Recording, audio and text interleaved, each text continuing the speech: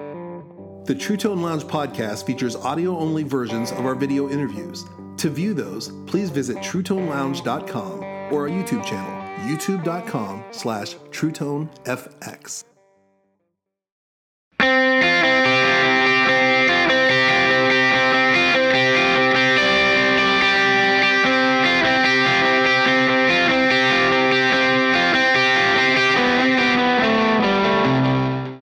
Hi, I'm Zach Childs, and welcome to the True Tone Lounge. Our next guest began his professional career as a teenager in rural Texas. He was playing with a then unknown songwriter by the name of Chris Tomlin. Fast forwarding 18 years, Daniel Carson continues to play with Chris Tomlin, and Chris Tomlin has had great success. He's sold millions of albums and just surpassed the 1.8 billion streams on Pandora. So today's guest is Daniel Carson. Hello. Yes, he's been with Chris Tomlin since the beginning. Yeah. Has toured with him, has co-written some, played in the studio, toured with him. Thanks for being on the show, and thanks for letting us invade your home. Oh man, are you kidding? This is amazing. First of all, thank you for being here. This is like, or for asking me to be on the show. Where I'm a fan for starters. I watch these shows, and we've talked about it several times. Be like, man, I love this one episode you did with so and so. So I keep up with it, and I'm inspired by it, and so it's cool to have you here, man. Thank you. Well, you're very welcome. And I kind of cleaned up the place as a result of you coming over to film. All right, very good. I always joke, we joke in our marriage, like my wife and I were like, hey, we should invite some people over. That way we'll like redo that bathroom. Absolutely. It's like you get inspired to like touch things up when you're going to have a party or something. We're going to do a little dusting around. It's like, yeah, we should film something in my studio. Maybe I'll buy a rug, Yeah. So good to have you. Thank you. How did you start playing the guitar? So my dad is a guitar player. Yeah.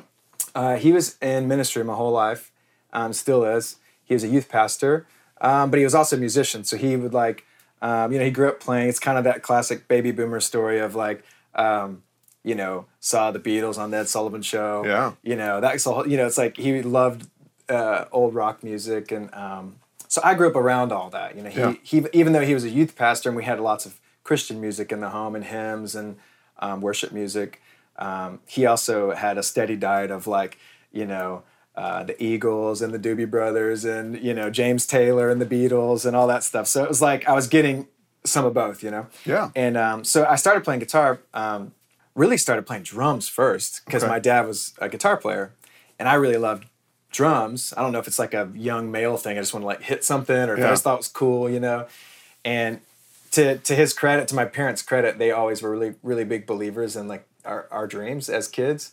And so I told him I wanted to play drums, and so he went and bought a drum kit, like a nice Pearl export kit. And I don't think it was used. It was sensible. It's not like. We weren't spoiled by any means. He was a youth pastor, but it was like he believed hey, I think he's got the itch. Telling my wife I think he's really going to be into this music thing. So he gave me. They bought me a drum kit because I really was showing some interest, and he bought me a drum kit, and he said, hey, we're playing in 2 weeks at church. You need to practice. I was like, 2 weeks? Yeah. So get ready. Yeah, trial by fire. So I'm thrown into the mix. And so. I'll fast forward quickly, but basically I started playing drums a lot with him, traveling and doing camps and playing at church. And literally every time the doors of the church were open, I was playing something. Yeah. And I started playing percussion. I started playing this and that. And then I started realizing my friends would come over and be like, man, that's so cool you play drums. Play me a song. And I'd be like, well, I just know beats. I don't know how to play a song. Yeah. And so I think that's what really drove me to guitar was the melody, the sense of a tune and a sound, and it's how many times can you play Wipeout for your buddy on drums before they're bored out of their mind? And so I asked my dad, I was like, can you teach me how to play guitar? And he was a good guitar player, and he's like, yeah, sure. So one summer we sat down and he showed me basic chords and stuff, and kind of went from there. I kind of just became obsessed with it, and then it's drums didn't even matter to me anymore. I was just obsessed with the guitar. It's all I thought about in school. It's all I would sit in class and draw tabs on my binder of my book, it's all I thought about was guitar. I was obsessed with it. And so that's kind of where it started. Thankfully, I had a music family. My dad was musical. My mom's side was all musical. And so it was coming from both sides. It was a very musical family. Everyone sang, everyone played. It was just kind of one of those things. And and it was all church music mostly. as far as like what they did anytime they sang out somewhere. You know, it was always at church. And so, yeah, so I played in my youth group. I played at camps. I played with my dad. So I had gotten like, before I even met Chris and started playing with them on the road, I had already played, you know, semi-professionally for like 5 or 6 years touring with my dad, you know. So. Yeah. What were some of the songs that you were playing at this point? What era was this? 90s,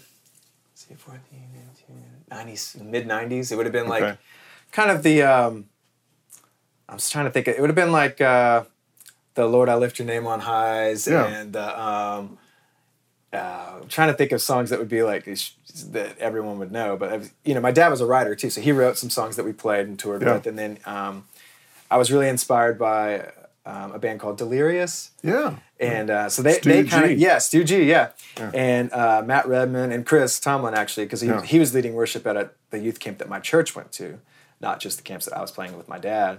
So Chris, Delirious, and Matt Redman probably, that was that batch of songs. It was like The Heart of Worship, and Chris had a song called Forever, and something. It's like there's a handful of these, like We Fall Down, I think was one that Chris wrote that was an early song, and we were playing all these in my church and touring with them and stuff. And so, it just kind of was in my DNA at that point.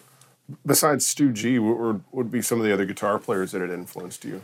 He was a big one. You know, honestly, because I don't know if it's because I grew up in church or just because my parents didn't listen to it, but I was influenced by Stu G before I was influenced by The Edge, even though people might listen to modern worship music, whatever, like, oh, it all sounds like, it's influenced by The Edge, which eventually it probably was for me. But in the early days, it was more Stu G influenced. Yeah. And then like 90s pop bands or rock bands that I was listening to. But like, I'm trying to think of what another, I was really into the band Toad the Wet Sprocket. They had this killer guitar player. I think his name was Todd Nichols, but I loved, he had the matchless thing going. It was the first time I'd heard that sound, this like cranked matchless thing. And I was like, man, what is this sound? I love this electric guitar tone. Yeah. So I became really into that band. And then it was like old stuff. I loved old sounding guitars and licks and stuff like the Eagles and all that stuff. So it was probably like a combination of like Eagles, Pearl Jam, Toad the Wet Sprocket, and Stu G. Yeah. That's a fun combination. Yeah, that's kind of probably where, and James Taylor. I really loved acoustic guitar, so it was a lot of that. So how did you meet Chris? So he was the worship leader at the youth camp I grew up going to. So we met at a church in Dallas, and he was really young, and he had just started. So he had I remember he came and did a thing at our church one time, and he had just a mini disc player and his acoustic. That was his band, So he would have the mini disc going, and he'd play along with it. So that was his tracks. Yeah. So he'd hit play. Yeah. Or he had like a volunteer go back there, and he'd like give him a nod, and they'd, start the next. Yeah. So, he kind of started with just an acoustic traveling playing, and then he kind of, over the years, we would literally go to the same youth camp in Dallas every summer, and he was always the worship leader. And so his band kind of grew. The first year it was just him and maybe a drummer, or tracks or something. The next year it was like, oh, they got a bass player and a keyboard player. And the next year it was like, oh, they got an electric guitar player. And that's another one I should mention. There was a guy named Jack Parker who played guitar in Chris's band before I did. And he also played for a band called David Crowder Band. I don't know if you're familiar with David Crowder. Which, actually, funny story, Crowder is from my town in Texas, and he was in my dad's youth group. So my dad was his youth pastor, and they traveled and toured together. Crowder played keys in my dad's band. Wow. This was ages ago, yeah. Yeah. Because, he's like maybe 10 years older than me. But, I grew up around Crowder, and he and this guy named Jack started playing guitar together at Baylor. So Jack was Chris's first guitarist, and I would go bug him at youth camp, like, man, what's that pedal, and what does that do, and what does that? I just, just dying to know what makes these sounds. How did you play that? Yeah. You hear these sounds, you don't know where they're coming from, and you're just dying to know what it was. And I remember he had like a couple of rack units that I thought were super cool, and he had like a choral flange pedal or something, some sort of modulation pedal that I had never, I didn't even know existed. And I was like, oh, what are these sounds? And he'd hit it at some point, you'd be like, the heavens opened up. You'd blow your mind. What was that And sound? he was really great at he kind of really taught me the atmosphere thing. Like he would create these like beds of sounds and swells and stuff. And that really shaped me as a guitar player, because it wasn't like listening to a traditional rock or blues record, which is obviously foundational for a lot of guitar players. Yeah. But for what was applicable to my job in worship music was less about like blazing solos and more about like the tone and the atmosphere and kind of like creating these like little beds of sounds and stuff. And so I learned a lot of that from Jack. But so yeah, I met Chris at my youth camp in Texas. So how did you end up playing in Chris Tomlin's band? so how did this happen? Well, like I said, he was at my youth camp, and they needed a full-time guitarist. They couldn't get somebody who could do it full-time. And my dad, like I said, was as a youth pastor, and so he and Chris ran in some of the same circles in Texas. And so I think, maybe my dad had kind of been like, "Hey, you need to hear my son play guitar," that kind of thing. But that's every dad. Yeah. And so that didn't really necessarily fire Chris up. He'd be like, "Okay, sure, I'm sure he's fine." He's like 14. What do you want me to do about it? Yeah. And I don't think Chris even thought that he was trying to wiggle me into the band. I didn't even think that was an option. I was just young and I wanted to play, of course, and I wanted to lead worship out of heart for like ministry. I grew up in church and I really wanted to be a part of something like that, but I just didn't know what that looked like. And let's see, it was right after, so it was summer before my senior year, and I think they just had an opening and they had seen me at camp a couple times, and I don't think Chris had even heard me play. And I think maybe one of the guys in the band was like, "Hey, what about Daniel? We see him at camp, he's about to be available. Yeah. He's going to graduate high school." And then, and so Chris called my dad. I didn't have a phone. This is back when high schoolers didn't have phones. Yeah. And so he called my dad and was like, "Hey, do you think Daniel could do some dates for us? We've got some dates coming up on the road." And my dad was like, "Oh, I'm sure he would love that. But like, you've never even played with him or even heard him. Like, would you like for me to like drive him down and like we can like have a kind of semi tryout?" Yeah. He's like, "Okay." So my dad and I packed up all of our stuff. Of course, when my dad told me, I was very excited. I was like, "Oh my gosh, this is crazy." I had no idea what it would become. I just was like, "Oh, this is a great opportunity." So we drove to Houston. Chris was living in Houston. Drove down to the Woodlands and set up in Chris's kitchen. So we had maybe one JBL Eon for Chris's vocal. Yeah. And he had his acoustic. We had a bass player who sat on his little cab and drums and set up in the kitchen. And I had I think at the time I was playing I had just bought my first real amp. So I bought a Buddha amp head, which is back here. It's a little 18 watt head. And my first couple of good pedals, So I was kind of getting into the boutique-y thing a little bit. I think I taught a bunch of guitar lessons in high school, and I think I bought a Tom Anderson guitar. That's a big deal for a high schooler. That's really expensive. Yeah, that is. And I taught and taught guitar lessons, and I would just give all the cash to my dad. Just hold this in a drawer somewhere, and then when I get enough, I'll order my favorite guitar. So I show up in the kitchen, and I think the first song we played was "Open the Eyes of My Heart." I don't know if you remember the song. Yeah. And it was the first time that I played with the guys, and they had been playing together a lot, touring for several years. And I was like, "Man, this feels amazing," because they really were a tight band, And the way Chris tells the story, he acts like this was some sort of shining moment where the light hit me just right and everything sounded perfect. I don't remember it that way, but he was it was Daniel was the chosen person for our band, but I was just more nervous, And so that was kind of how it got started. Then Chris had to pull my dad aside afterwards, "Hey, I think we would like to have Daniel tour with us, but I know you probably want him to go to college, right?" Yeah. And my dad was like, Daniel doesn't care about college. He doesn't care. Looking back, I thought, man, how supportive of my parents to just let me skip that whole phase of life. And now I realize, now that I'm a dad, I'm they were probably so pumped that they didn't have to pay for college. They're like, "Yeah, go tour, man, take off." Well, there's when you're already going into a career. Yeah. I'm teasing about the money thing, but they were so supportive, and it was really sweet. So I literally had to go beg my principal. Yeah. Because this was August of my senior year, and I had a full year. I had some things to sort out. And so I went to my principal, and Chris. One of the main things he said was, a few months later, he called me and was like, "Hey man, we've got this opportunity to go on tour with Delirious," which was Stu G. That's my hero, and I'm like, "I cannot believe this is happening. This is dream come true. I have to do this." Yeah. And I was just sweating, and I was like, "Man, if I miss this, I'm going to be so mad." So I'll go to my principal. I was "Here's the thing. I'm going to have to miss a lot of school. It'll be a whole month in the spring."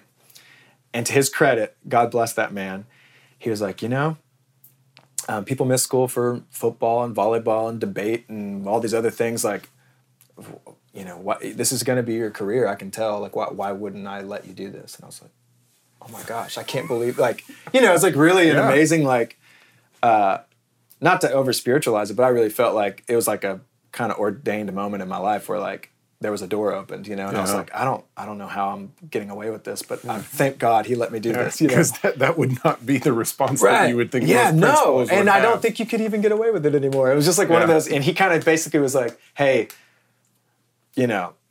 just don't tell me it's going to be fine, but don't make me look bad. Yeah. Like, don't fail. Yeah. You need to graduate. Yeah. And you're going to have to get an okay from all your teachers. So I had to go to each teacher and be like, I'll stay late. I'll do homework from the road. Yeah. I'll do whatever I got to do. And I had to make up all my hours. So I was in a couple of art classes. So literally every day in my spring semester, I would stay after school for like 3 hours in my art class to make up all these hours. Yeah. Anyway, it was great. That's kind of how I got connected to Chris. So you're touring with Chris Tomlin, and at this point, I mean, Chris Tomlin isn't that well known. So So what are you touring, in a van, or how are you touring? He had a Suburban and trailer. Yeah. And we loaded our gear in the back of the trailer and did lots of super hot Texas and Louisiana and Arkansas and whatever touring dates with the Suburban and trailer, where you're unloading all that gear and setting it all up and everything. And so that was kind of and then I think when we got a little bigger outfit, like maybe added a road manager or something, he bought like a conversion van that was more comfortable to ride in. Yeah. That was like the next step, Yeah. And then a few years later, he eventually bought a bus, which was just life-changing. Yeah. So all of a sudden you can lay down, you can sleep. Oh man, that was the best thing that ever happened when we got the bus. And we still tour in the same bus. That was, I think he got it in 2005. So we've had that bus for like 13 years. It's like a second home to all of us, Yeah. So that first, kind of big tour, you're opening shows for Delirious. And tell us about, kind of all of a sudden being thrust into this other world, and also you're kind of getting to open for one of your heroes. And Yeah. Well, I was nervous for sure. And I was a sponge. I mean, I was so ready to learn. I just was dying to know how, every guitarist like gets that sound, and how do you play that scale, and how do you know what notes to play within that song? And I was just so curious about all of it. And so we went on that first Delirious tour was really eye-opening. It was the first time I ever played I think we had to fly to the first state, so we had to have backline amps. Yeah. So they gave me, it was like an SIR AC30, from the 90s. And I think it was probably the one with like, the blue speakers, the one that I ended up falling in love with. And I played that amp, and I was like, oh man, this is special. I love this. I didn't even know what I was getting into. I didn't even know what an AC30 was. It was just like, this is amazing. And I saw that they were using them. And they were British, and so they were playing like, some kind of British style amps. And then one night I broke a string, and they let me borrow, the singer, Martin, let me borrow his Les Paul. So I played a Les Paul into an AC30, and I was like, no, this is amazing. What is this? It really changed my whole perspective. I was like, I have to have a Les Paul. Yeah. And so before I even went down the road with the Tele thing, I gave up the boutique guitar thing. I was like, I'm just going to get a Les Paul and go into an AC30 with a few pedals, and that's it. I found the sound, Yeah. And so that kind of started that whole thing. So, every night that they would play, I'd go stand out front and watch them, or I'd go back and listen to Stu's amps. And this is the same of every tour. We opened for a lot of bands for many years. It's just what you do. The label, they figure out a tour that you can get on. We played on a Stephen Curtis Chapman tour for 75 dates or something. And his band they were great. There's a guy named Justin York playing guitar in his band, and Adam Lester was the other guitarist. Yeah. And they were different styles, but they were both really good. And Justin was more like my age, and so we became good buddies. But I would go and listen to their amps every night, and I just would, when we play a festival and there'd be 10 bands on the bill, and I'd stand over to the side of the stage and listen to everybody's amps, because you can really get this secret pull back the curtain kind of thing. Out front it sounds like this, but when you actually go back by the amp, it sounds different than what you might expect, Right. Some guys play quieter than you would expect. Some guys are louder. Some guys are brighter. It's just kind of an interesting. So I really was kind of soaking all that up. Yeah. That's one thing that's really interesting is hearing the amp and then being able to go out front and hear it through the PA. Yeah. And sometimes what sounds dirtier when you're just listening to the amp will sound somewhat cleaner when you go up front, or there can be things that of course things can be EQ'd and things like that, but still there's an aspect of like that's really educational here in the amp. It's so true. Yeah, it's so true. Were there any like playing concepts or things that you learned? Yeah, I would say one of the biggest ones, I was listening, we were on this tour, and there was this guy named Kendall who was playing guitar. It was an early Passion tour, which was a college movement, and we were on these tours, and he sounded like a record every night. I'd go stand back by his amp, and he sounded perfect. I'm like, how do you do this? And I think in a loving way, he was kind of like, well, you're young, you get excited, you probably dig into the strings a little too hard, and maybe lay back a little bit your timing, because he was really, his time was so good, and that was the first time I'd ever thought about time. It was like it never occurred to me. I was so into like, how big can I make my sound, and so I heard these guys play who sounded like a recording. I would listen on back behind the stage or behind a curtain, and I'd be like, it sounds like a record. How are they doing this? And so I learned about time and about how to play like calmly, like don't hit the string too hard or you're going to bend it out of tune. Right. And don't, like that kind of stuff. Yeah. And so he was really good about his intonation and his time. And then the other thing I would say is being in the studio with our first producers, where I would learn about playing, was kind of your question. Yeah. I remember our first producers, we had two of them that were kind of working on this first record. We actually made it here in Franklin at the Bennett House. Yeah. I was like 19, and it was a record called Not To Us. It was the first thing I'd ever played on, ever, in a proper studio with this producer. And I remember the producer being like, hey, because I was probably just trying to come up with like some cool guitar part that I thought was cool. And he was like, listen to Chris's vocal as we're trying to write a part for this song. Like, if he takes a breath or there's a space, maybe that's the moment that you step out. But like, don't play on top of the vocal. And I was like, wow, it never occurred to me, Wow. And then the other producer was really funny, and he kept saying, he was from New Zealand. He'd be like, man, you need to write like a stoner guitar part for this song. I was like, what? Of course, it was a funny thing to say to someone who's making like a worship record. I was like, stoner guitar. He's like, yeah, like the entire chorus, just play like one note, maybe two notes. Yeah. And it really and it opened my eyes to like how cool it would sound if you're playing like one or two notes over the same progression and it never changes. And it like opened my ears to like what that could feel like, the tension of like a note that maybe isn't in that chord rubbing up against that chord, and like all of a sudden you started getting this like, so it's probably those two things, like listen for the vocal and play less notes. Yeah, and then the first thing you had indicated about not playing so heavy-handed and thinking about timing, those are all amazingly important concepts that you were taught. I see so many people that can take a guitar that's in tune and they can pick it up and they will make it sound out of tune by by the fact that they don't play with a proper touch. Yeah. It's a hard lesson to, especially live, right? Because you get excited and it's hard you start digging in too hard, and all of a sudden you're playing heavy-handed and you're actually overplaying the instrument. Yeah. And listening back is helpful, right? You hear like a recording of you playing live and be like, gosh, I'm rushing. I didn't realize I was rushing like that. It's good to hear that stuff. Yeah, and then the concept of just not playing over the vocal. Yeah. That's a huge lesson to learn. Yeah. It's a big deal. I still think about those two guys. They were so helpful to me. Who were they? So Matt Braunley was the was the producer, who was a big writer and producer. Yeah. And I think he had done like the early Jars of Clay stuff, so that was a fun, like, it was really, as a fan of that band, that was cool to get to hang out with him. And he was so good about like coming up with these simple little guitar licks and stuff that would just be like perfect for the song, and that really shaped me. And then the other guy, his name was Sam Gibson. He was really like a really good mixer, and I was producing some too, so. Yeah. And then we later met a guy named Ed Cash the next record. And Ed kind of became the guy that Chris and Ed really became like a duo. Yeah, because he's still producing and co-writing. Yeah. So we've been working with him for like 14 years now, and he shaped my playing and sound in a whole bunch of different other ways. Okay. But so how are some ways in which Ed Cash is influenced? Well, when we met Ed, he came from like a really a different place. Like I came from like this kind of like, I really wanted everything to sound like this Brit rock kind of stuff, and he came from like more like, he loved Stevie Wonder, and he loved kind of like stuff that was like a little more, I don't know, maybe had more color to it, like the notes, you know? Yeah. And he also loved Zeppelin. He was like, he knew all the like Zeppelin riffs and stuff, which was really, you know, obviously very colorful stuff, you know?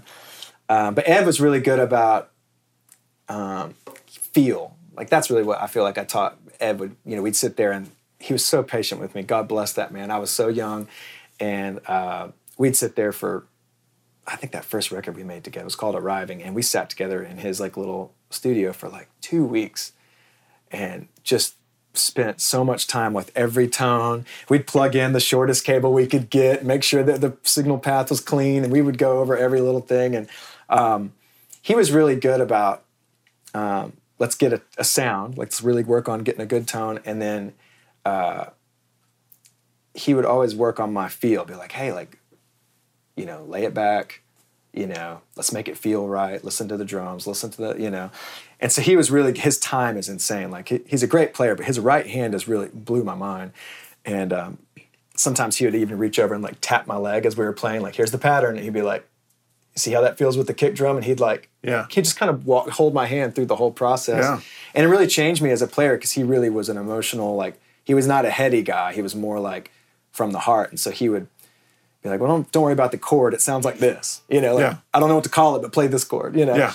And he really changed my playing in that way. He's just from the heart. He's such a, like, he's looking for that magic thing. It's like, I'd be like, man, I don't know if I think I messed up that one note. He's like, no, man, it felt amazing. Like, so to me, for him, it was like, I don't care, like, mentally what was going on. Yeah. Like, what does it feel like in the track, you know? And that really, you know, changed me a lot, just kind of thinking about he's great about the big picture, you know?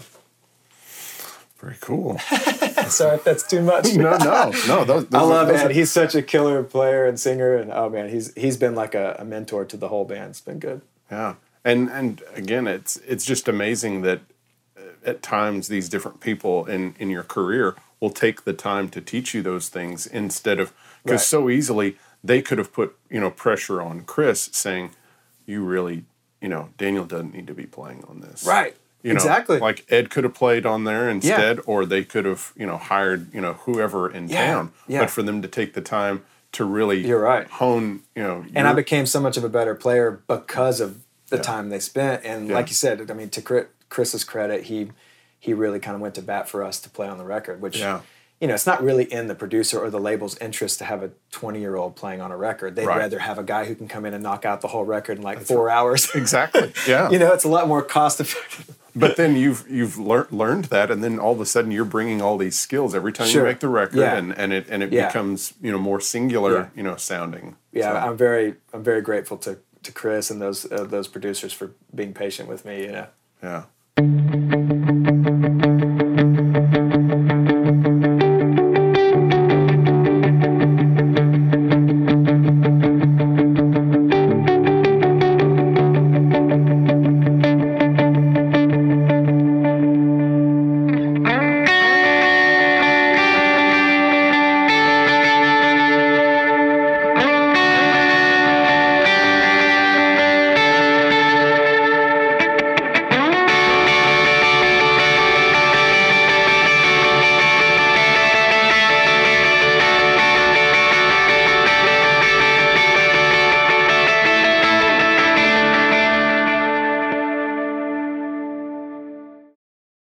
So you're playing on his records, and his career is kind of moving along. You've gone from riding around in a Suburban to a conversion van to a bus.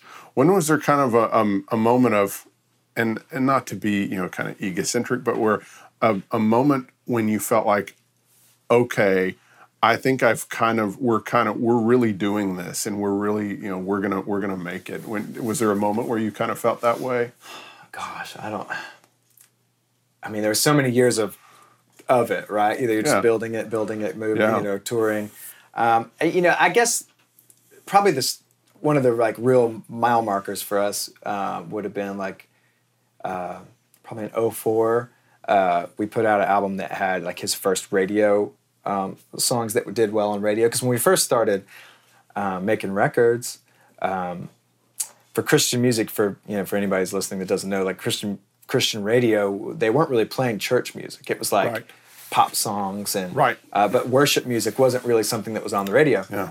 So that's what they would say. We would go to play these radio stations and be like, "That's a great song, that's cool," because we'd be like promoting whatever we thought the single was. Yeah. And that was more of Chris and the label. I was just along for the ride, but they would be like, "Oh, that's cool. Maybe we'll put it in our Sunday morning rotation on the radio," and that was it. Yeah.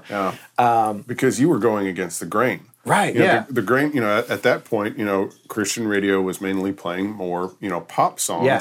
And all of a sudden, this was on the yeah. cutting edge. Yeah. It's like we're doing worship Yeah. songs. And it didn't feel revolutionary to us because it's the only thing I'd ever played with Chris. And Chris, to his credit, that's who he always was. He wasn't trying to be something he wasn't. Yeah. And then there was kind of this explosion of worship music around that time, and all of a sudden the radio started playing these songs and realized, oh, people want to hear these songs in their car or on their, at work or. And so it was really a cool thing to realize there was a validity to all this music in a commercial sense because we felt it when we would lead worship at camps and conferences and concerts. So I guess around 2004, he had a song called Indescribable that was like the first radio single that did well. And then that same record, he had a song called Holy is the Lord that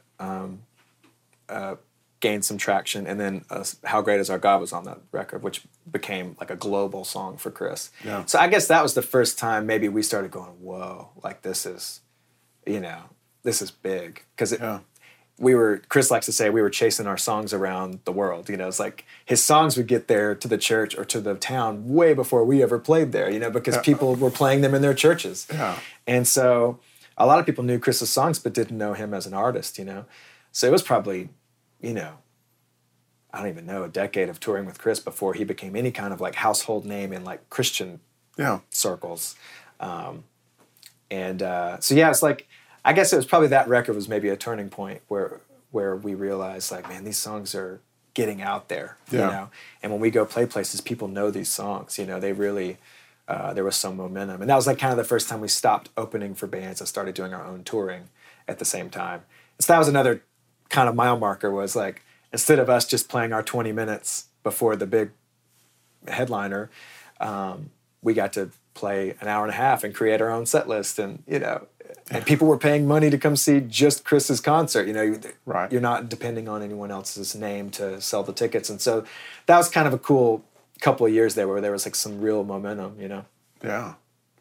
Was there challenges, because again, you were opening shows for artists that are, I guess, more playing like, they're more, pop. They're not playing worship songs. Sure. Yeah. So was that kind of not that it was awkward, but was it just kind of? That's a great question. It's interesting because what's really great about Chris is from stage he has so much charisma. Yeah. And such a kind of relationship with the people that. He was just himself. Like, doesn't matter where we were. If we were at some festival and what they heard all day was like, screamo bands and metal bands and whatever else. It's like when we got up there, Chris was himself. We just did what we do. And we're never trying to be something we aren't. And even from the earliest days of touring, Chris would tell us like, man, I want like, he always used Garth Brooks as a model, and. Not from like a 100 million records sold way, but like when you watch his concerts, there's like little kids, high schoolers, young adult, grandparents. It's the whole spectrum, and that's kind of what always was his vision for touring. And it's been cool to watch that happen because now when we go play our concerts, it is that. It's really every shape and size and color and families and grandparents, and it's really but then young kids too, and so it's been fun to watch that all grow and change, but really, to answer your question, he kind of was always just himself. We'd just kind of go in there into some environment and be like, hey, we don't know how this is going to be received, but let's just do what we do. And was there any challenges when you're playing worship music in really large venues? That's man. Chris probably felt that more than the band because he really is aware of how a song is going over more or less, without, I heard Chris Martin once say in an interview that like they know what songs are working, which ones aren't by the exit signs in an arena. Because that's like that's a little bit of light out there. And he goes, Yeah. and if I start seeing everybody flood out to the bathrooms during that song, we'll cut it from the set list. Like, that one's not working. That's when everyone went to the bathroom. Yeah. And so Chris is really sensitive to all that and was really always in tune with like, hey man, I don't think people are connecting with that song. Let's change the set list, you know? Yeah. It does change. I mean, like he changes the way that we lead if it's a smaller room, for sure. Yeah. I've definitely, you know, he'll strip it back, or a lot of times we're at a festival, or people's ears just get assaulted all day, right, by sound. It's not that it's bad noises, but like it's just so much, just kick drum, guitar all day. And then by the time we get up there, sometimes Chris will be like, man, let's have like 2 or 3 songs in the middle of the set list that are acoustic or chill or something, just to give people a moment to like lean forward a little bit, because they've been sitting in their camper all day, you know, hanging out, and it's just been band. Yeah. And it's like, let's create a moment, you know, let's create something memorable that people can like sing along or lean forward. And that really is the big difference, I think, with our touring, would be the people singing. Yeah. And it's like, it's one thing to hear a great band play a song, but when you hear an entire crowd of people, thousands and thousands of people worshiping together and singing together, that's really different. You know, that's a game changer, you know. Yeah. And a lot of rock and country shows, you know, you'll see people singing along, but in this situation it seems, you know, that it's more of a participation thing than them just happen to be singing along. Right, you're right, because people do sing along at concerts, but it feels a little different in like a church atmosphere. Yeah, and there's an intentionality on the part of Chris and the band. You know, it's like this is a participation thing. Yeah, it's really. Yeah. What about the challenges of you as a guitar player, all of a sudden playing these bigger venues? Is it harder to control, you know, your the guitar and thinking about how, you know, you feel sound and how you kind of operate in that? Well, it really changed. It definitely changes the way you play. Yeah. Because if you're playing in a big place, like an arena, for example, like for lack of a better term. Yeah. If it's a big place and there's lots of sound bouncing around, well, you know, some of the clarity and some of the like definition gets lost, right? So it really shapes the way. I remember going to see U2 play at an arena, like my first U2 show I went to go see, and I was like, oh man, the parts that really translate are these kind of like higher, simple guitar parts, and it kind of like made me think, oh, well, that's what makes sense. Like, you know, if it's down low and you're kind of like doing a lot of this stuff, you know, you may not hear that in an arena if there's a lot of notes going on, but if you hear like one little like note soaring over the chorus, it's easier to kind of hear it in the context of a big boomy room, you know? Yeah. So I think it does shape the way that I played. I started, I was the only electric guitar player, so I would say playing a bigger room, one thing that changed was adding an amp. So I played with 2 amps instead of 1. It's like, okay, well, that made things feel a little bigger. And, you know, it changed the way that I thought about the pedals and stuff, because it was less about, you know, it's easy to get into all that stuff, and I love that stuff. But, like, I would realize, like, out front, you know, you may not hear the difference between 4 different overdrive pedals out front. Yeah. You know? Yeah. So, like, pick the one that really cuts through the mix, or that works for the thing, or pick a simple couple of pedals that you love that enhance, but really out there, especially in a big room, it's like, man, it can really get lost. So it definitely changes the way that I play. I'm naturally a kind of simplistic player, but playing in big rooms really makes me want to play simple, because that's what seems to translate, you know? Yeah. So I'm a little limited as a player anyway. I'm not a fast player, and some of those limitations have helped me, because it helps me. I have to write parts, because I'm not a guy who can just wing some fast solo off the top of my head. I have to really write parts, and as I'm writing parts, I'm thinking about what room it's going to be in. So it's all kind of one thing for me. Well, you know, at the end of the day, you know, melodies, you know, and hummable, you know, guitar parts, you know, win out, especially playing, you know, I mean, really playing in anything. You know, there's a time where, you know, guitar can just be acrobatics. Right. Yeah. Which is always impressive. I'm always envious of those guys, but no one ever wants that on any records that I play on, or at least Right. of course, they know me well enough to go. They're not coming to me for that if they want me to play something. But Yeah, there's not much guitar acrobatics on recordings.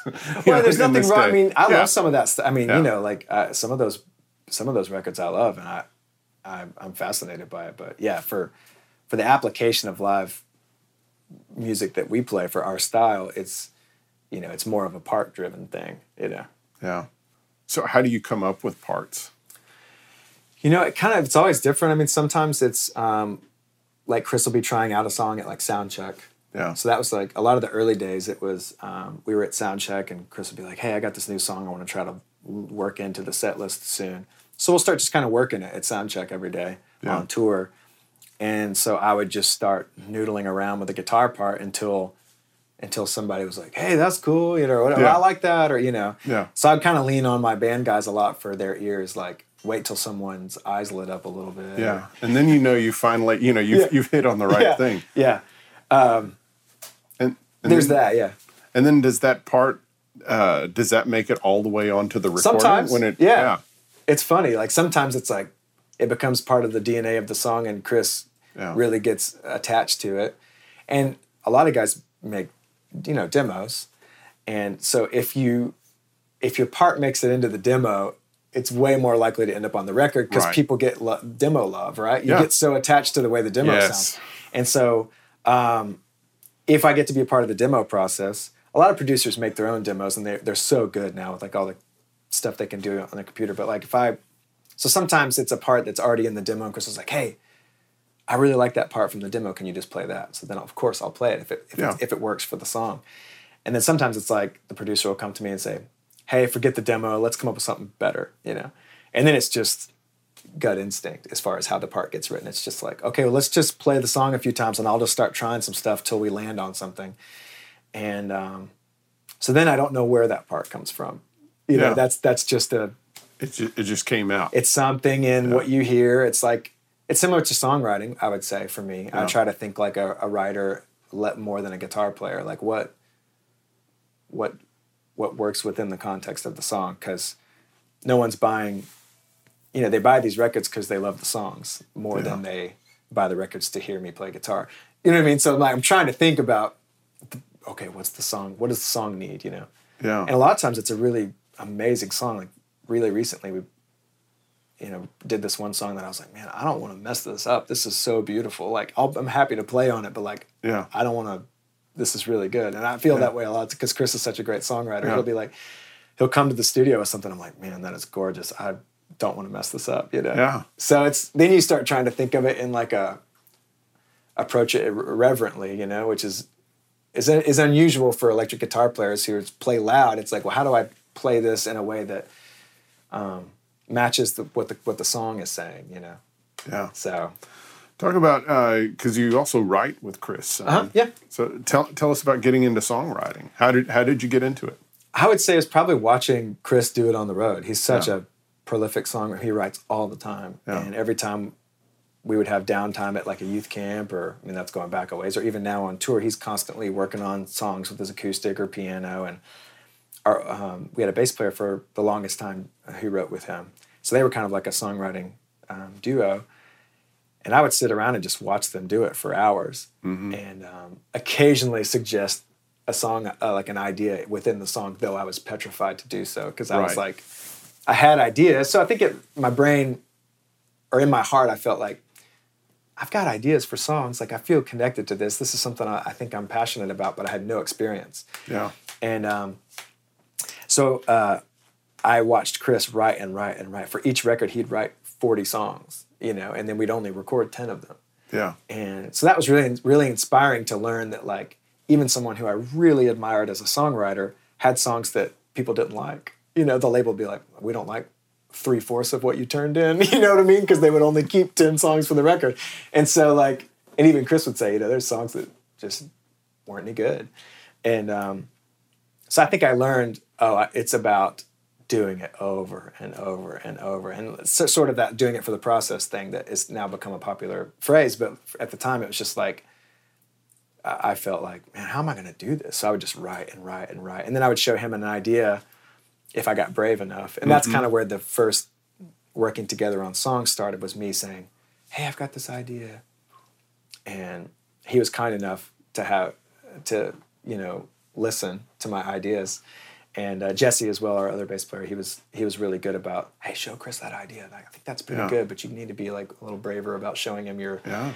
And watching them do it, and then being around a lot of great songwriters, I really kind of became passionate about it. And so it's something I really love. I do a lot of, but I just Chris was kind enough to like record some of them, that he liked, and then we worked together on some of them. And it's a wild thing. The songwriting thing is so like.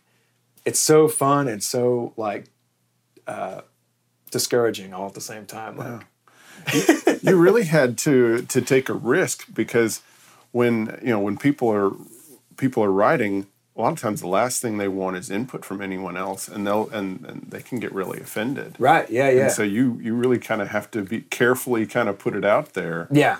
It's a delicate balance, right? Because if you come in too heavy-handed, then it's kind of like, hey man, this isn't even your song. What do you're a little too vocal. Yeah.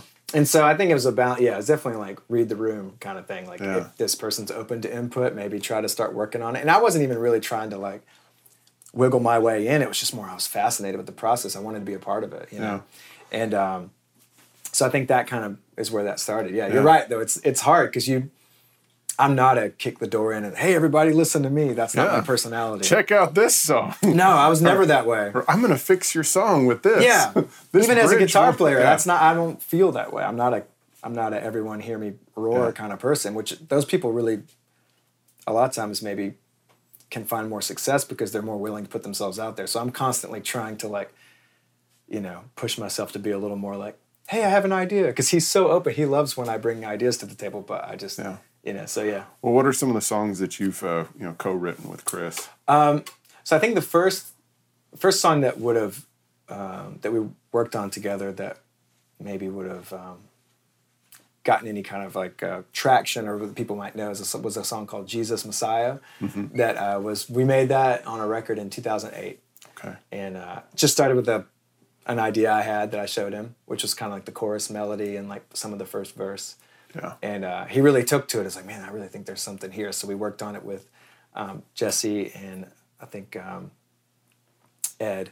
And I was so shocked because when we got in the studio, it's like, oh man, we're working on this song. I can't believe this. Like we're at Ocean Way making a proper record, and it's getting real drums and it's getting real attention from everyone as if it was like all the other songs. Right. And then when the record was about to come out, they're like, hey, I think we're going to release this as the first single. And I was just like, I can't believe this is happening, Yeah. And at the time in Chris's career, I think because of the traction he had, not just because of the song, it was some sort of like mile marker for ads on radio or something at the time. Yeah. And it was just like so wild. I was like, I can't believe this is happening, Yeah. So that was probably the first one. And then we worked together on a handful of songs after that, just kind of here and there sprinkled throughout the records, 2 or 3 of them on like a Christmas record that we worked on together. And so it's just fun. It was, he was really, it kind of gave me the bug to keep going. It was like a little bit of a nudge in the right direction. Like, hey, this could be something that you can pursue, this is okay. Yeah. So let's talk about kind of the way that you approach playing on songs. Sure. So the way you approach playing with Chris. Well, man, it's weird because I guess one of the earliest things I realized, playing in this band or in this kind of music is that being the only electric guitar player, I was like, man, I gotta play like something big. I need to fill out some sound. Yeah. In early days, we didn't even have a keys player, so it was like I was the only melodic instrument because Chris would play acoustic with like mostly chords. We had bass and drums, so everything else had to come from my world.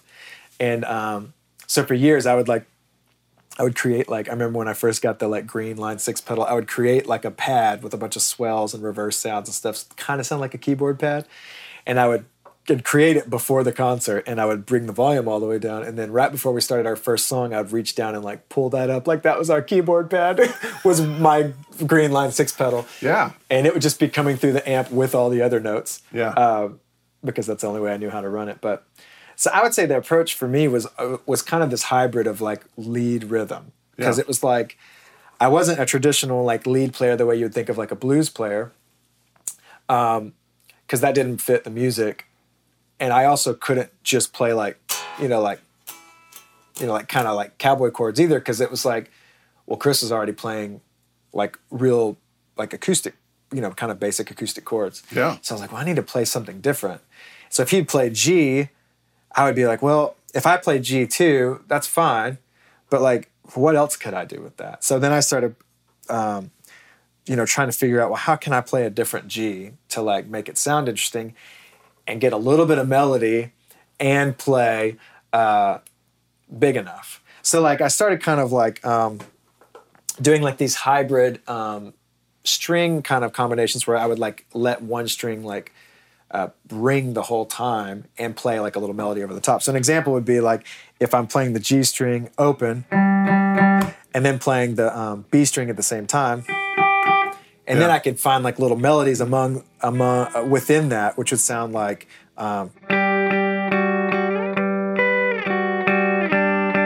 So like as opposed to just that's one string, and then if you add the G string with it, it's a little fatter. And so then I started thinking, well, how can I make it even fatter but still get the, and so I would be like, okay, what can I play like, like a okay, that's a little bit different than this. Yeah. So I was kind of like constantly trying to figure out, well, what are the ways I can play chord shapes that fit his chord, but it's not the same chord. It's not exactly the same. And the capo really became an eye-opener for me. And less of a crutch. It wasn't like, oh, I can't play in the key of whatever, so I'll just use the capo. It was more like, I like having these open strings. Yeah. And so like, for example, if we're staying in G, I would capo 3 a lot. And then I would have 2 strings that I could keep up, which are the B and the E. And then I thought, well, now I can play all my melody on the G string. So I can play like, like.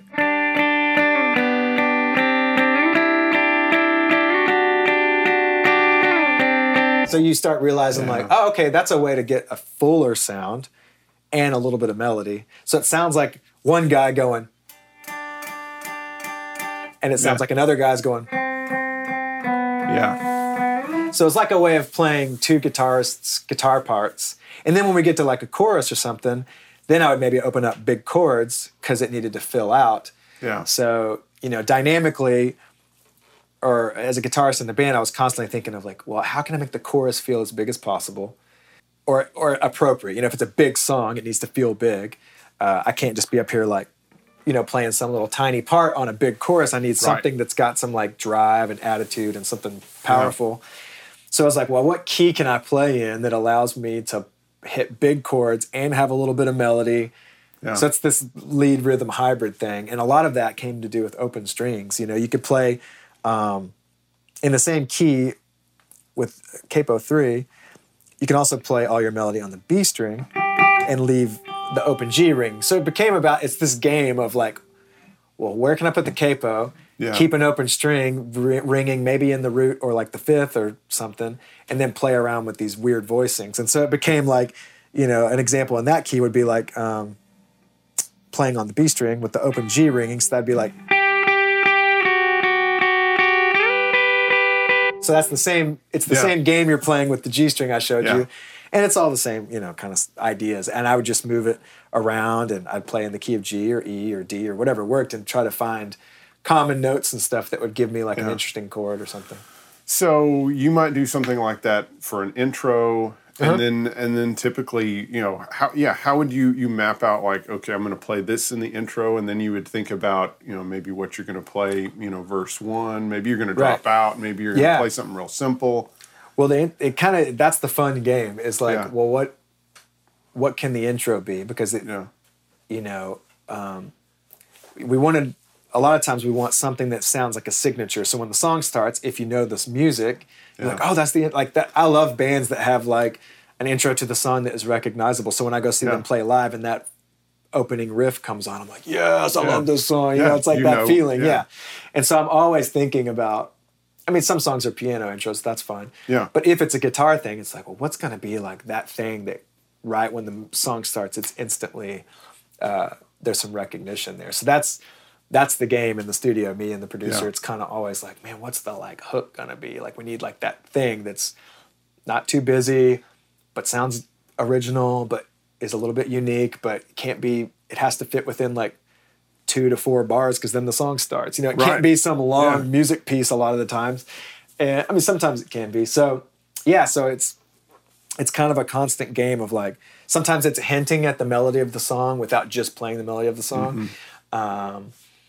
And sometimes it's just like a kind of a droney back and forth thing that's just more of a texture thing. And then you let the vocal take the verse, you know?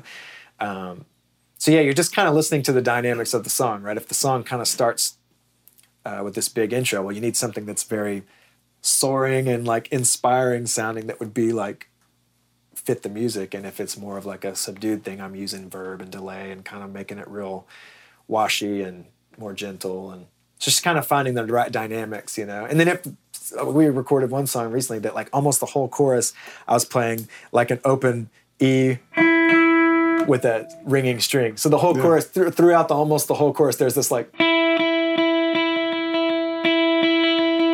and it sounds so silly on its own, but in the track, it was like, oh, that guy adds some like energy. I mean, the tone was more driving than that, but it was just enough to kind of push the song into like a good territory tonally. So it's just that game of like finding like, okay, what's that first verse picture feel like? What's the chorus picture feel like? You know, each one is so different. I think of them in like, it's like chapters of a book. It's not like I'm going to play the same thing the whole song, because then your ears are so tired of it. You know, you try to like find ways to like dip out during the verse so that it means something when it comes back in. It's like, how do I make this guitar part mean something? Well, what if I don't play until the bridge? And then when I come in with that part, all of a sudden it just like opens up and it's a whole different picture. You know, it's that kind of stuff. Do you tend to change sounds during a song? Yeah. In the studio a lot. Yeah. It's sky's the limit.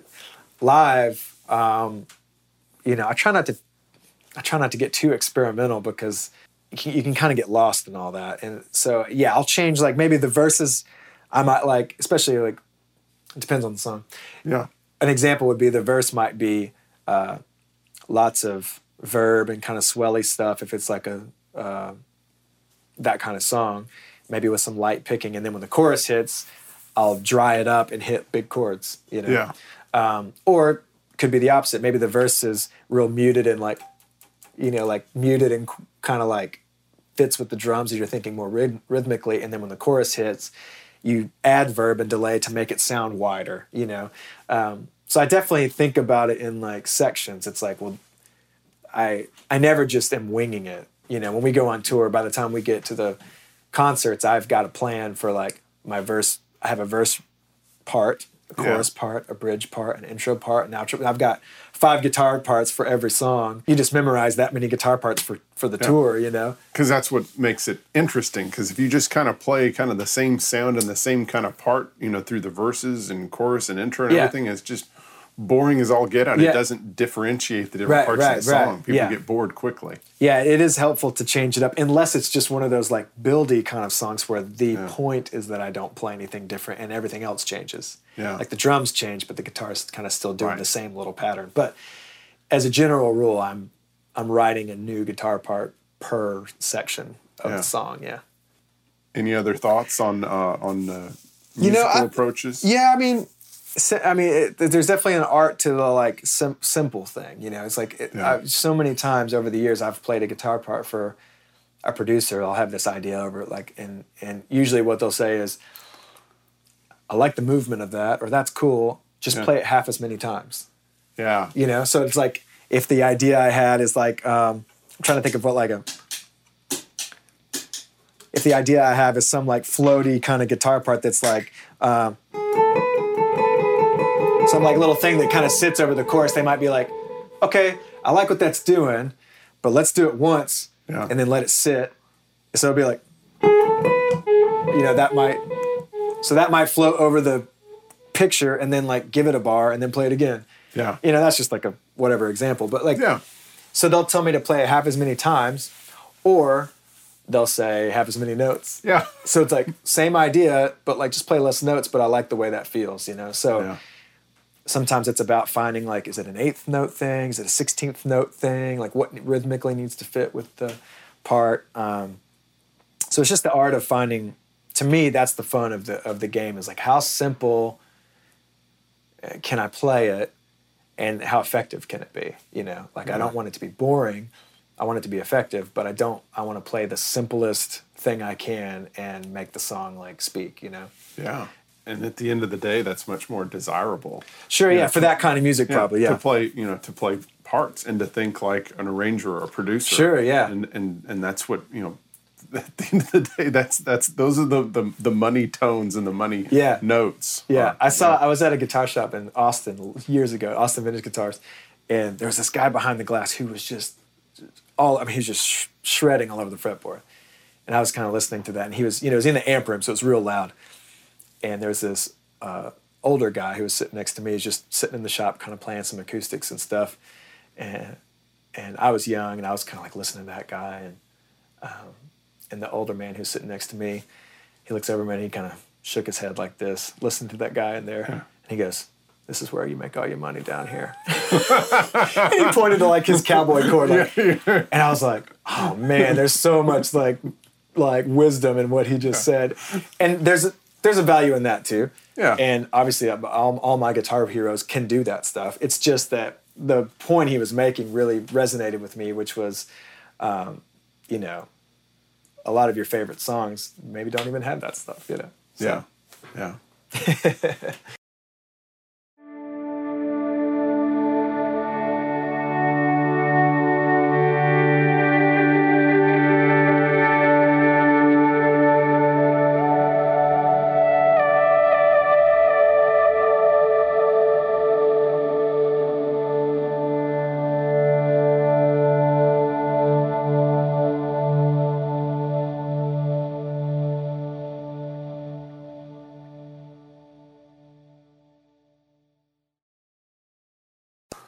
So Daniel, let's talk gear. Hey, that's the fun part, right? That's the all fun guitar part. players love this. We love to talk gear. Me included.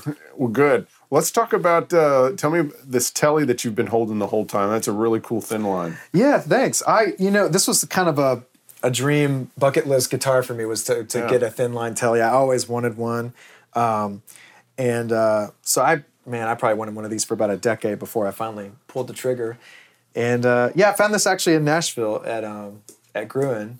I was my wife, who's just amazing, she saw me looking at the same guitar online for weeks and weeks, and we had just moved to Nashville, and she's like, "I see you staring at this guitar all the time. Like, do you want one of those?" And I was like, "Well, yeah, but I mean, they're expensive, and I don't know. We got some things we need to pay for and stuff." She's like, "Well, I'm gonna take our son, Judah." She's like, "I'm gonna take Judah out to run some errands, and I'll be gone about 3 hours. Just go get it." I was like, "What?" Yeah. So I'm like, first thing in the morning, I got my cup of coffee. I'm like, "Really?" Yeah. She's like, "Yeah, she's like, I know it's your job, and if you need to go get something, like if you need to pull the trigger on something, because I historically don't pull the trigger on like buying things." And she's like, "Just do it. It's your job." And I was like, "Oh my gosh, I got to take this. This window might close. That's right. Tomorrow she might feel different. Right now, she said go get it." So she leaves, and I get on the phone and I start calling everyone, all the guitar shops I could think of in Nashville, like who has a thin line. Yeah. Like, she just saw me looking at one on Reverb or something. And so I called several, because I love Carter and I love Gruen. I called both of them. But Gruen said, "Yeah, we've got one here. It's a 72. And I was like, "Oh man, that's the first year of the thin line thing with the wide range humbuckers. Cool." And he goes, "It's black." And I was like, "Ooh. Amazing," because that's kind of, obviously I would pick the one that I thought sounded the best or that I felt like I connected with, but I was really excited that it was black because it was just kind of fun. It was different. It's rarer color. So I went down there and he played it, and I instantly loved the tone of it, the sound of it, and then he told me he had just been refretted, which was amazing to find a vintage guitar that had just gotten refretted. And, it's ready to go. Yeah, and all their pickups were original, which is really the important part to me as far as like, I don't care about the original, because I knew I was going to tour with it. It wasn't about value. It was more about the sound. So this has got the wide range humbucker. It's a 72. It's got the wide range humbuckers in it. And I've always loved Teles. And I think this kind of sits in like an interesting place tonally, because you get the like the Telly's kind of that spanky, honky Telly thing, but it's the humbuckers kind of add just a different flavor to it, and it's been fun live to kind of, and it's a little quieter too. If you're on a stage where you're getting some weird power and things are buzzy, it seems to be a little quieter with the humbuckers. So but yeah, I really love this guitar. It's been really fun to play, and it's lighter than my other Tellys because it's a thin line. So it's been really fun. It's kind of become my go-to. Like if I only had one guitar to play on a tour night, I would just play this all night if I had to pick one. Yeah. So. Well, while you've got that guitar, what amp are you using? So touring, I almost always use an AC30 that's like a 2001, I think. It's the 90s era. Yeah. British made with the blue speakers. I think they call it it's like a 6-input TB6 or something. But it's basically that Top Boost reissue one that they made for so long. I love those blue speakers. And it's just so simple. Like you could literally just set everything in noon and it sounds amazing. I mean, that'd be too loud. But tonally, it's pretty easy to dial in. And I like amps that don't have a whole lot of knobs. So when you really, on that amp, when you go into that input, you're only looking at maybe like treble, bass, and cut. Yeah. And it's so forgiving until like, in those amps, like you go, I usually, when I would first dial them in, I would put everything as dark as possible. And then I would just start opening the amp up until it started to chime. Yeah. Because on those amps, if you run the treble too bright, the bass disappears. Yeah. And if you run the bass too, it's weird. It's like reversed. The controls are very interactive. Yeah. And then, I love that about the amp. It's so backwards, but it's like the way I learned how to dial in an amp was that AC30. Yeah. And so when I got my Matchless, I loved that it was similar in that instead of bass and treble and mid and presence and all these other things I don't understand, it had like tone and cut. I was like, amazing. This is what I love. So I would put the cut all the way up so that it was as dark as possible. And then I would just start rolling the cut back until the amp opened up. And then I would just find that sweet spot between how loud the amp needed to be and how bright it was. And then the tone on the Matchless was more about cutting bass frequency, it feels like. Okay. Like you can roll it down to get it a little cut off some of that. Or like with the Telly, sometimes it's nice to have some of that in there. Do you use the Top Boost channel or the EF86? EF86 on the Matchless. Okay. Yeah. Sorry, I should have clarified that. But yeah, that's the channel I kind of fell in love with. Maybe because it's a little hotter or something. And I just love the way it sounds. It's different enough from my AC30 that I use those both live. And I found live, I don't like to do like wet, dry, or clean, dirty. I just have them both going all the time. Yeah. Partly because I don't really have like a lead. It's not like, oh, here's my lead channel and here's my clean channel. It's more like they're both up and on, and then I'll just hit a boost pedal or a drive pedal if I need more dirt or something. And they just kind of complement each other by the fact that they're still kind of in the same family, but and they're close enough that I love that big stereo spread in my ears. I mean, we wear in-ear monitors, so I put one over to my right and one over to my left, and that feels good. I always love. I've gotten used to that sound. Yeah. And what are you using today? Yeah, today this is a Matchless. It's the DC30 with the head amp version. With the head version. Yeah. And I found for recording, which is why I have it at my place. Every time I would come home off the road, I would have to go to like our storage locker and dig my Matchless out of there, because if I had any recording to do at home, that was my favorite amp to record. I just love the way it records. I don't know why. It's like just loud enough. Like, some amps don't break up till they're like slamming the microphone, and some amps break up too soon that you can't really get a lot of body out of it. And this just seems to be the right, for my playing, just the right amount of like grit and volume. Yeah. So I sold a guitar this year and bought that head because I was like, man, I got to have another Matchless that doesn't go on the road, that I just can have at home for tracking. And then I keep a cab over my studio kind of with some sound baffles and stuff that's 65 amps cab that's got the blue speaker and the G12H in it. Oh, yeah. So you get kind of both options. Yeah. Because the G12H is kind of more of what the Matchless would have come with, and then you can have the blue, which kind of pushes it more in the box. Yeah. Territory. So that's really comfy to me, because those are both of the speakers I'm used to hearing, so I can choose between, And then I let the engineer choose if we're on like a session or something. I'm like, hey, I got two speakers here, and it's about a 50-50 shot. Some guys are like, oh yeah, I love blue speakers. Some guys are like, let's do the G12H. So. Yeah. Let's talk about your pedal board here. Yeah, of course. So let's hear your turn all your effects off. Sure. And let's just hear your guitar into your amp just a little bit. Yeah, sure. So this is with nothing on. So this is just the basic sound here.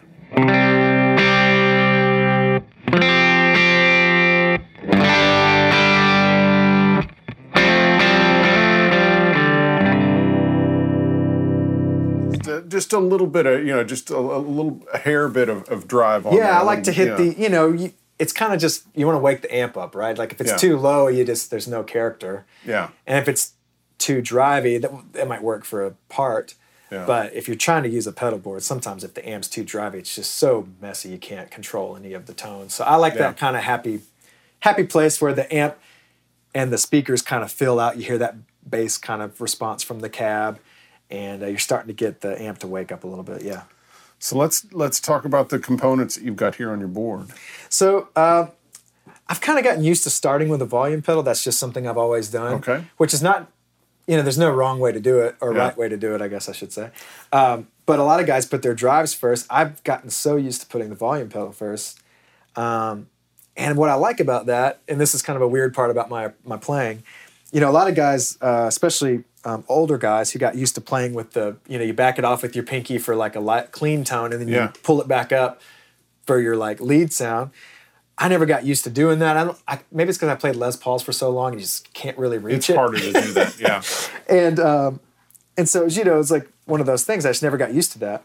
So I use the volume pedal that way. Okay. So, and I think maybe from playing in so many churches, I could never run the amps like crazy loud. Now we've got better options. I can run them back somewhere with like some long DI boxes or something, get it isolated and turn the amps up. But now, back then I couldn't. So what I would do is I would rely on an overdrive pedal for dirt, and my clean tone would be this.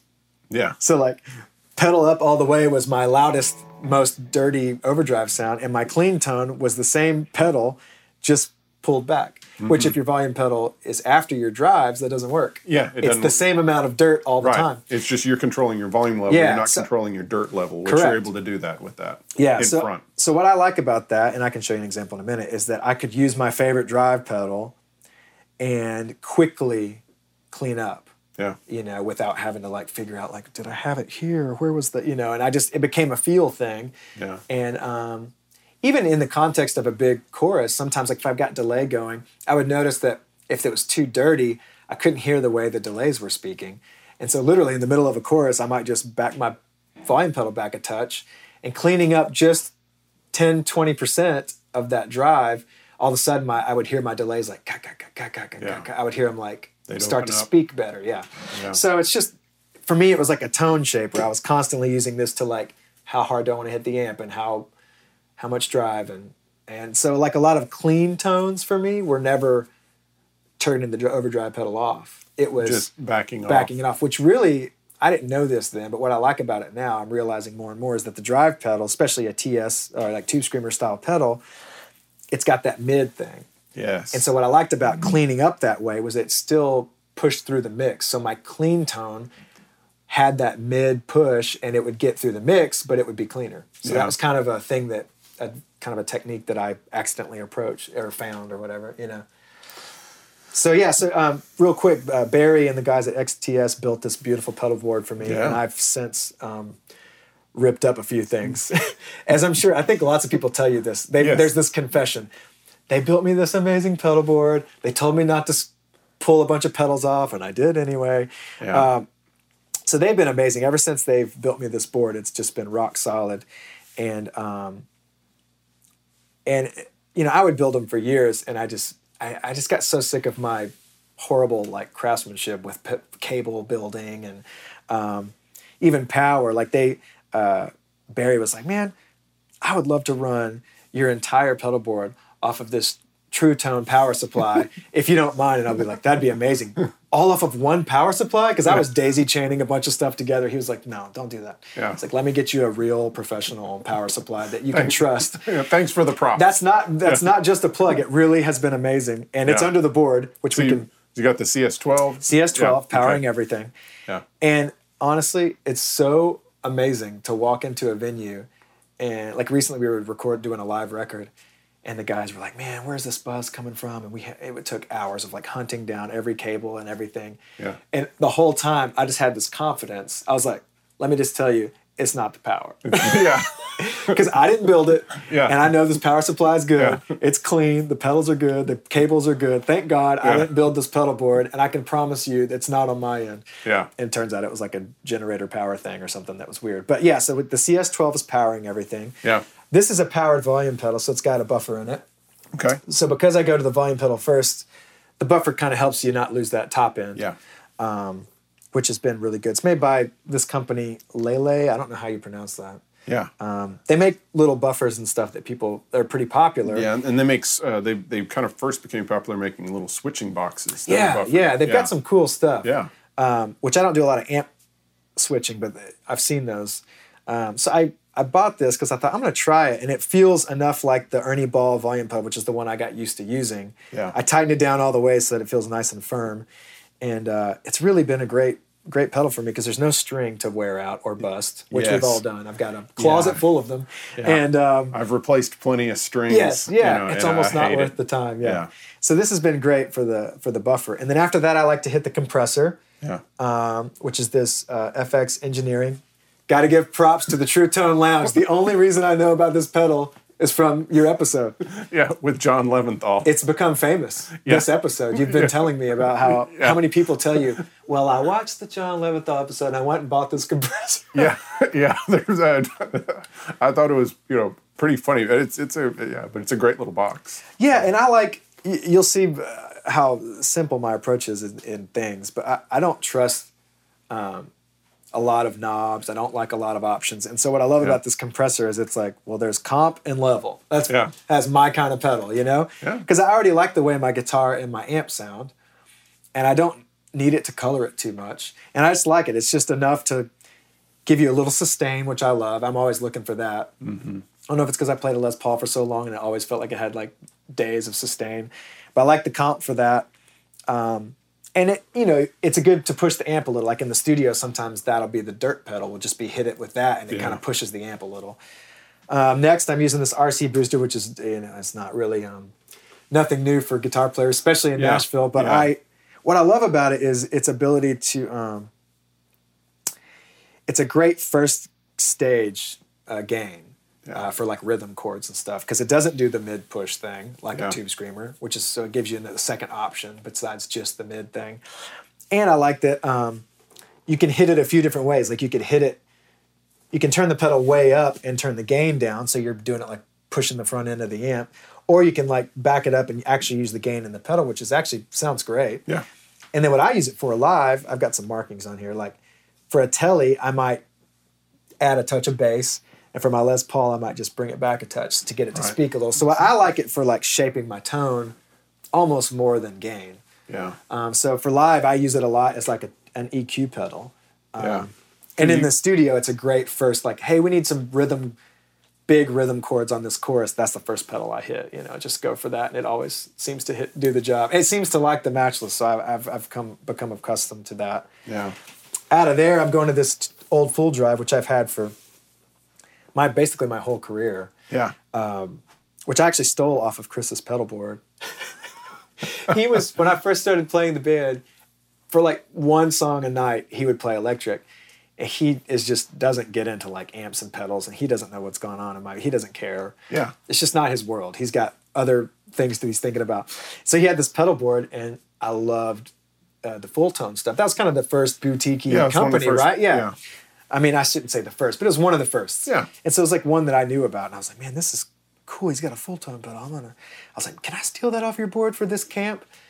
He said, yeah, sure. And I just never gave it back because I was so obsessed with I love the pedal. And what I love about it is it does that thing where it lets your guitar kind of signal come through. Right. Similar to the Tube Screamer. Because the mid-range boost. Yeah. And it doesn't feel too gainy, but it's just enough. And then the boost side really adds a lot of sustain. Yeah. So if I had to play my whole, like I could literally go on tour with Chris and play the entire concert with just like that pedal and like a delay, and I'd be happy. Like it's that versatile for me. You know, like because you got the boost and you got the overdrive, and then if I back off my volume pedal, I've got a clean tone. You just cleaned it up. I got 3 stages all in one little, Yeah. And so that's really become a big part of live for me. It's become a big part of my sound. It's just, that's home base. If I have that in some sort of AC30 style amp, I'm like, okay, I can get pretty comfy. After that, I'm going into usually a mod pedal. Sometimes it's this DD5 that XTS modded for me that's got like a tap tempo. Yeah. We were just on a tour that I was trying like a mod thing. So this is a vibrato pedal, chorus vibrato pedal that Walrus Audio makes. And it's just really cool for like getting your signal to wiggle a little bit, which I've really enjoyed using. Sometimes that's a tremolo pedal. Like I had a Boss tremolo pedal on there for a while. That's just the old school Boss one. I love the way that sounds. It's a really musical pedal. So this is kind of in a constantly rotating slot, which is why you can see that things are a little torn up. It looks like you kind of haven't settled on exactly what you want in there. But there's a few things that never change, and then there's a couple of slots that I'm constantly. Well, it's also fun to change things. Yeah, out right. too. Yeah, we get. So, it's not that you get bored, but you get interested in other things. Yeah. So tell us how. Because then you have 3 delay pedals and a verb pedal. Uh-huh. So tell us how you would use the 3 delay pedals differently. So you've got the old DD5 that exact tone, put a tap tempo on the top. Right. You've got the standard timeline, and then you've got the tap Memory Man Deluxe. Yeah. So I would, to make it really simple, I would use this for off the script, no click track. I just need to tap something in and go. Yeah. I love that for like a dotted eighth or quarter note delay. Yeah. And then one of my favorites in here is this reverse delay.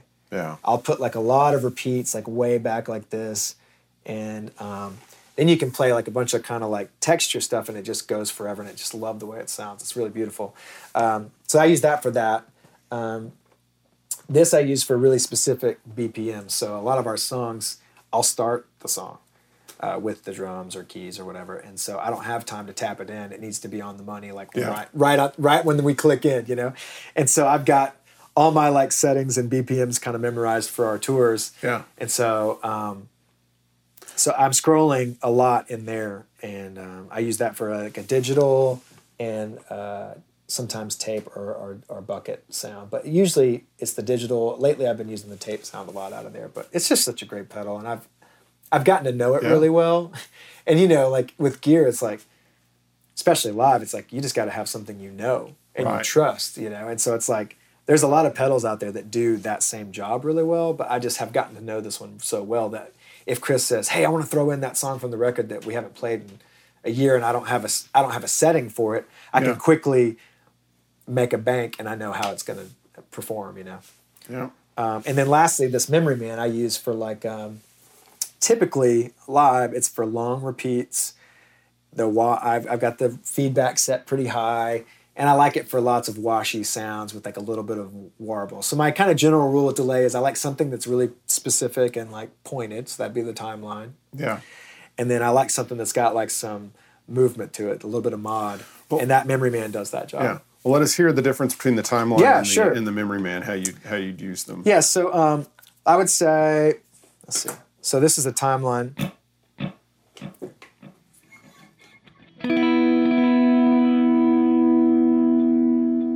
So you can hear the tape sound on that. So that's a song that we have at 73 BPM.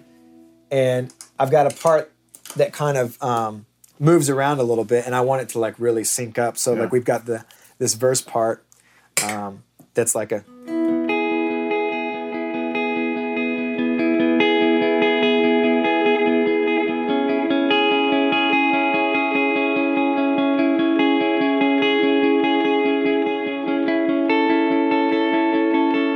So it's like you can hear how I like how you can hear how it dances a little bit with the, and it's like you could tap that in, but I like just knowing that it's going to be right on the money. So when I start doing the arpeggio stuff, it just fits and I don't have to worry about it. And then the difference in that would be If I'm playing the same song, I might do this one to quarters. So that would sound like.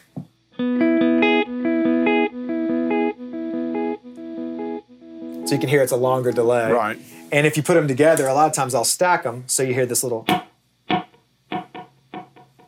Yeah. So they start boom, Yeah. kind of get that thing. So then,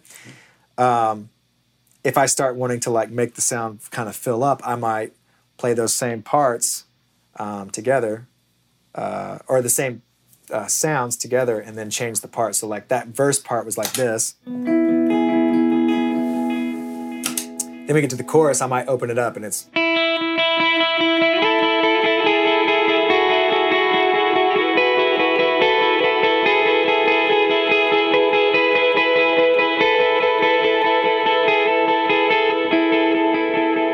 So it's just a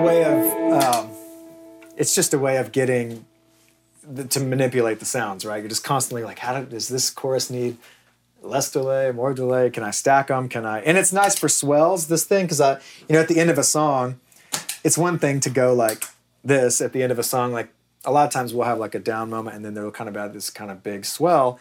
And so if I'm just like dry, it's like, well, that's nice. But if I can do this.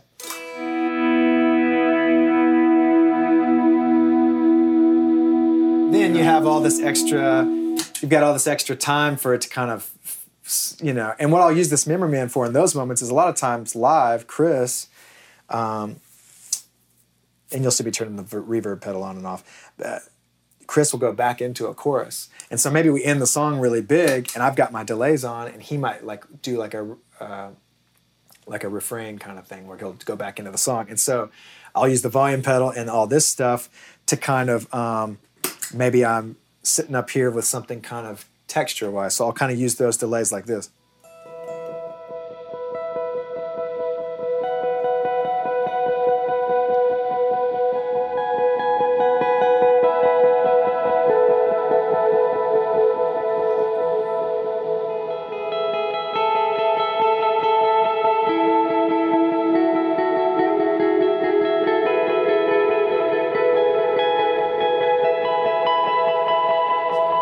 I might just use it to kind of like create like a little music bed where I'm just kind of picking around, and it works well for like a moment where it's not like a specific part, but he's leading a chorus and it's really like kind of a prayer moment or a worship moment that needs to be a little tender. Yeah. And that Memory Man and the verb and stuff, it really allows me to kind of have some space, where you can hit less notes, but you get all this texture, So that's really kind of where those delays kind of come from. So getting one that's specific to a BPM and one that I can kind of tap in that has some like warbly stuff. And then the verb you heard is a mod verb on this Boss pedal. And that's just one that I've used for forever. I'm just so used to hearing it. The RV5. Yeah, RV5. And I use it live to split my signal. So I come in mono here and then stereo. Or sometimes I do the stereo delay thing. But right now I'm mono in here. And then stereo out to my amps. Today we're just one amp. But so you can hear what it sounds like without it. Or on. Yeah. So it's got a nice long, and it's not too bright, and I just like the way it sounds. It's got this nice, and I keep it over here on my left side of my board, so I can constantly roll the effect level. And you saw me do that here too. Yeah. So like I'm blending how much Memory Man and how much verb I want all night. I'm constantly messing with my foot. It's like this is more like banks that I use, and then I'm manipulating these live like all night for like how much I want. Do you have to wear certain shoes so that you it's get not a good flip-flop good situation. grip on the knobs? To be honest, these are not very good for that. It's these are a little chunky. If you got something, no. I've gotten pretty used to it. I've seen some guys will replace them with like big knobs, and it works better. Yeah. But so it's really for me. It's just like get like a good drive tone. And then it's all about manipulating delays and verbs all night for me. That's kind of where I live. So tell us about this Les Paul. Yeah, so I love Les Pauls. It's one of the first kind of loves for me touring was playing a Les Paul. And for years I played a vintage one that I really liked. It was the only one I had. And I just, I replaced the pickups on it. I had like a 90s one that I loved the pickups in, but the neck broke. And then I had a 70s one that I didn't love the pickup, so I used the one from the 90s. Anyway, so I kind of Yeah. made this hybrid guitar, which I toured with for a long time. But it was really heavy, and I just kind of always thought, man, maybe there's a better option. You know, it's like it's pretty good, but there was this sound I had in my head that I wanted to get out of a Les Paul. And a buddy of mine had tipped me off to the custom shop stuff that was happening here since, I guess, 2013 or so with the Gibson custom shop. And so I started like doing some research and looking around. I played a bunch of different ones. And I was like, I'm going to go on this quest to find a great Les Paul. And I looked and I looked and I played and I played.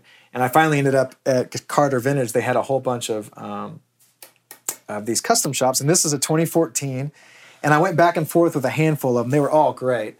Yeah. But I went back and forth with a handful of them. And I just kind of fell in love with this one. It was a 57 reissue. And it was a 2014. So I think they had changed something about the glue and the pickups, and they rewrapped them the way that they did. Yeah. And, you know, I don't really know, but I love the way it sounded. It sounded really open and bright, and it wasn't too honky. Yeah. And I just really fell in love with this guitar. I played it all day at Carter that day. And I was like, man, I just love the way this plays. I can't put it down. And it had a lot of sustain. I love the way the frets feel on these old. It was a big chunky neck, and I never really had a Les Paul, the big fat neck. And so I was like, oh, this is cool.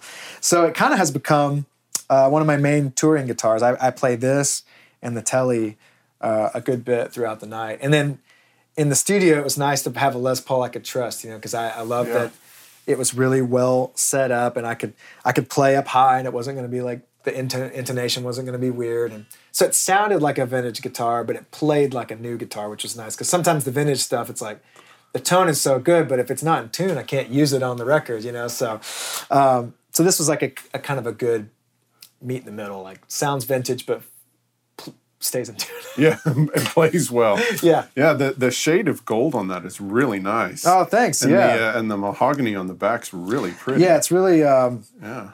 it's really nice and bright and open, and it just the PAF thing on this was really nice. It just sounded like what I wanted the Les Paul to say. As soon as I kind of started playing, I was like, man, because I don't like Les Paul in the traditional like crunch rock way. I like it in like the I don't know, like the way like a lot of guys will use like their fingers on like a Les Paul style guitar, like a Daniel Lanois kind of thing. And it's like you get this kind of different tone, and I always loved the way that kind of stuff sounded. I was like, man, I'd love to get like and that's a kind of a weird example because he's not like a traditional guitar player by any means, but I love the way that kind of stuff sounds. Yeah. You know? And so this has become a good tool live, and it just sounds good. It's nice and works well with the chimey amps, and seems to really feel right for me. And yeah, it's been good. I love this guitar. I'm using this a lot. This is called a Fano, F-A-N-O, and I got this guitar out of this guitar shop in Chattanooga called Humbucker Music. Do you know Humbucker? And I was in the studio with a guy who had a Fano. I'd never seen one. I was like, man, that's the coolest guitar I've ever seen. What is this? He's like, man, if you go to their website and you look around, he's like, you're going to have to get one because they're like the coolest guitars. And so I went online. I started looking around. And we were living in Atlanta at the time, and I was like, man, I got to find a dealer. And there was one in Chattanooga, so I drove up. And I played. They had like one that was like a Les Paul, one that was like a Tele, one that was like a Firebird. And then they had this thing, which was like, I don't even know what to call this. It's like a big Mustang. Yeah, it's kind of got a Strat bridge, but then it's got P90s. Yeah, like it comes through the bottom. Like this yeah. feels like a Strat with the contour. Yeah, but then it's got kind of some Mustang and it's bizarre. It's the weirdest guitar. It's cool. And they've sand off the back of the fretboard, which feels real comfy. And it comes relict, but I've since, really played it a lot, as you can see.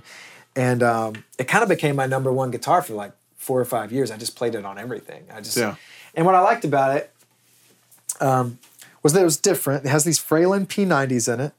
Everything else on my guitars is pretty original to the guitar. Same with this. This is what it came with. It was like Fralin P90s.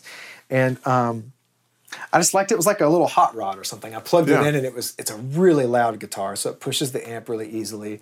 And the pickups are kind of dark, so I almost have to push a little top end. But the neck almost sounds Stratty, and then the middle position almost gets it's not the out of phase Strat thing, but it's the closest thing I can get without having a 5-way switch. And it kind of has this weird, it's a really nice, I love the way these two pickups sound together. And then the back is like real raunchy sounding. So it's like a good P90 kind of thing. Yeah. So I just kind of got used to this live. I love the way that, I love rosewood fretboards, and this one felt really good.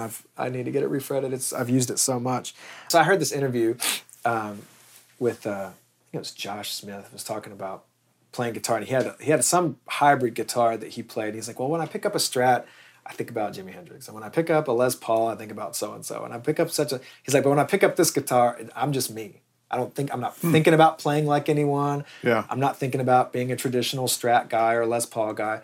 And that's kind of the way I feel about this one. I didn't know that till he said that. And I was like, that's why I love that guitar, because when I write a guitar part on this, I have no frame of reference. There's no one that I know that's like a famous Fano player that like, so it's kind of nice in my mind to have a clean slate. I pick it up and I'm like, well, P90s is not like unique to a certain guitar player. Right. And it doesn't have this natural like, oh, that's a Fender into a Fender. You know, it's got its own thing. And so when I play it, especially for writing parts, I just go to a whole different headspace.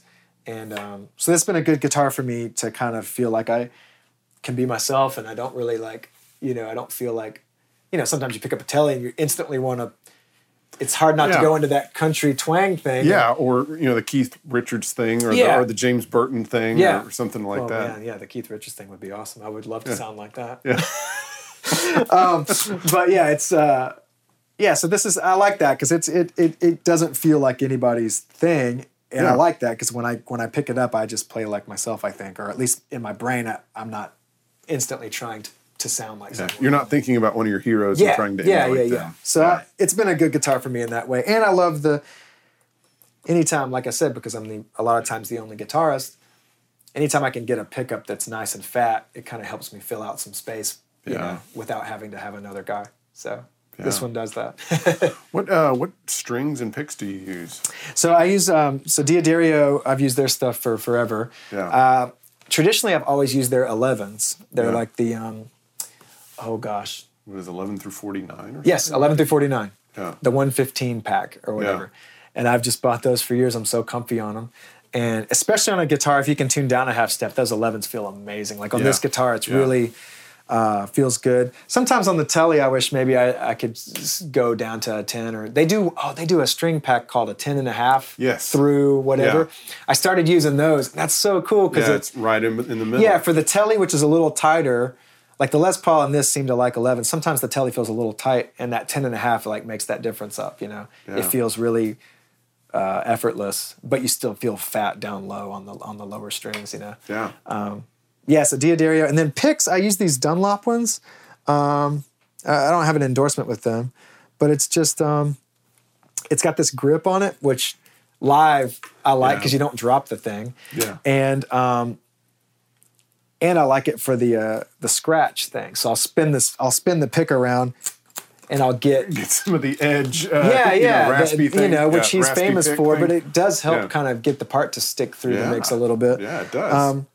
And then, I just like the way it feels. I know a lot of guys really go deep into the picks, the search for the right pick, and I don't know that.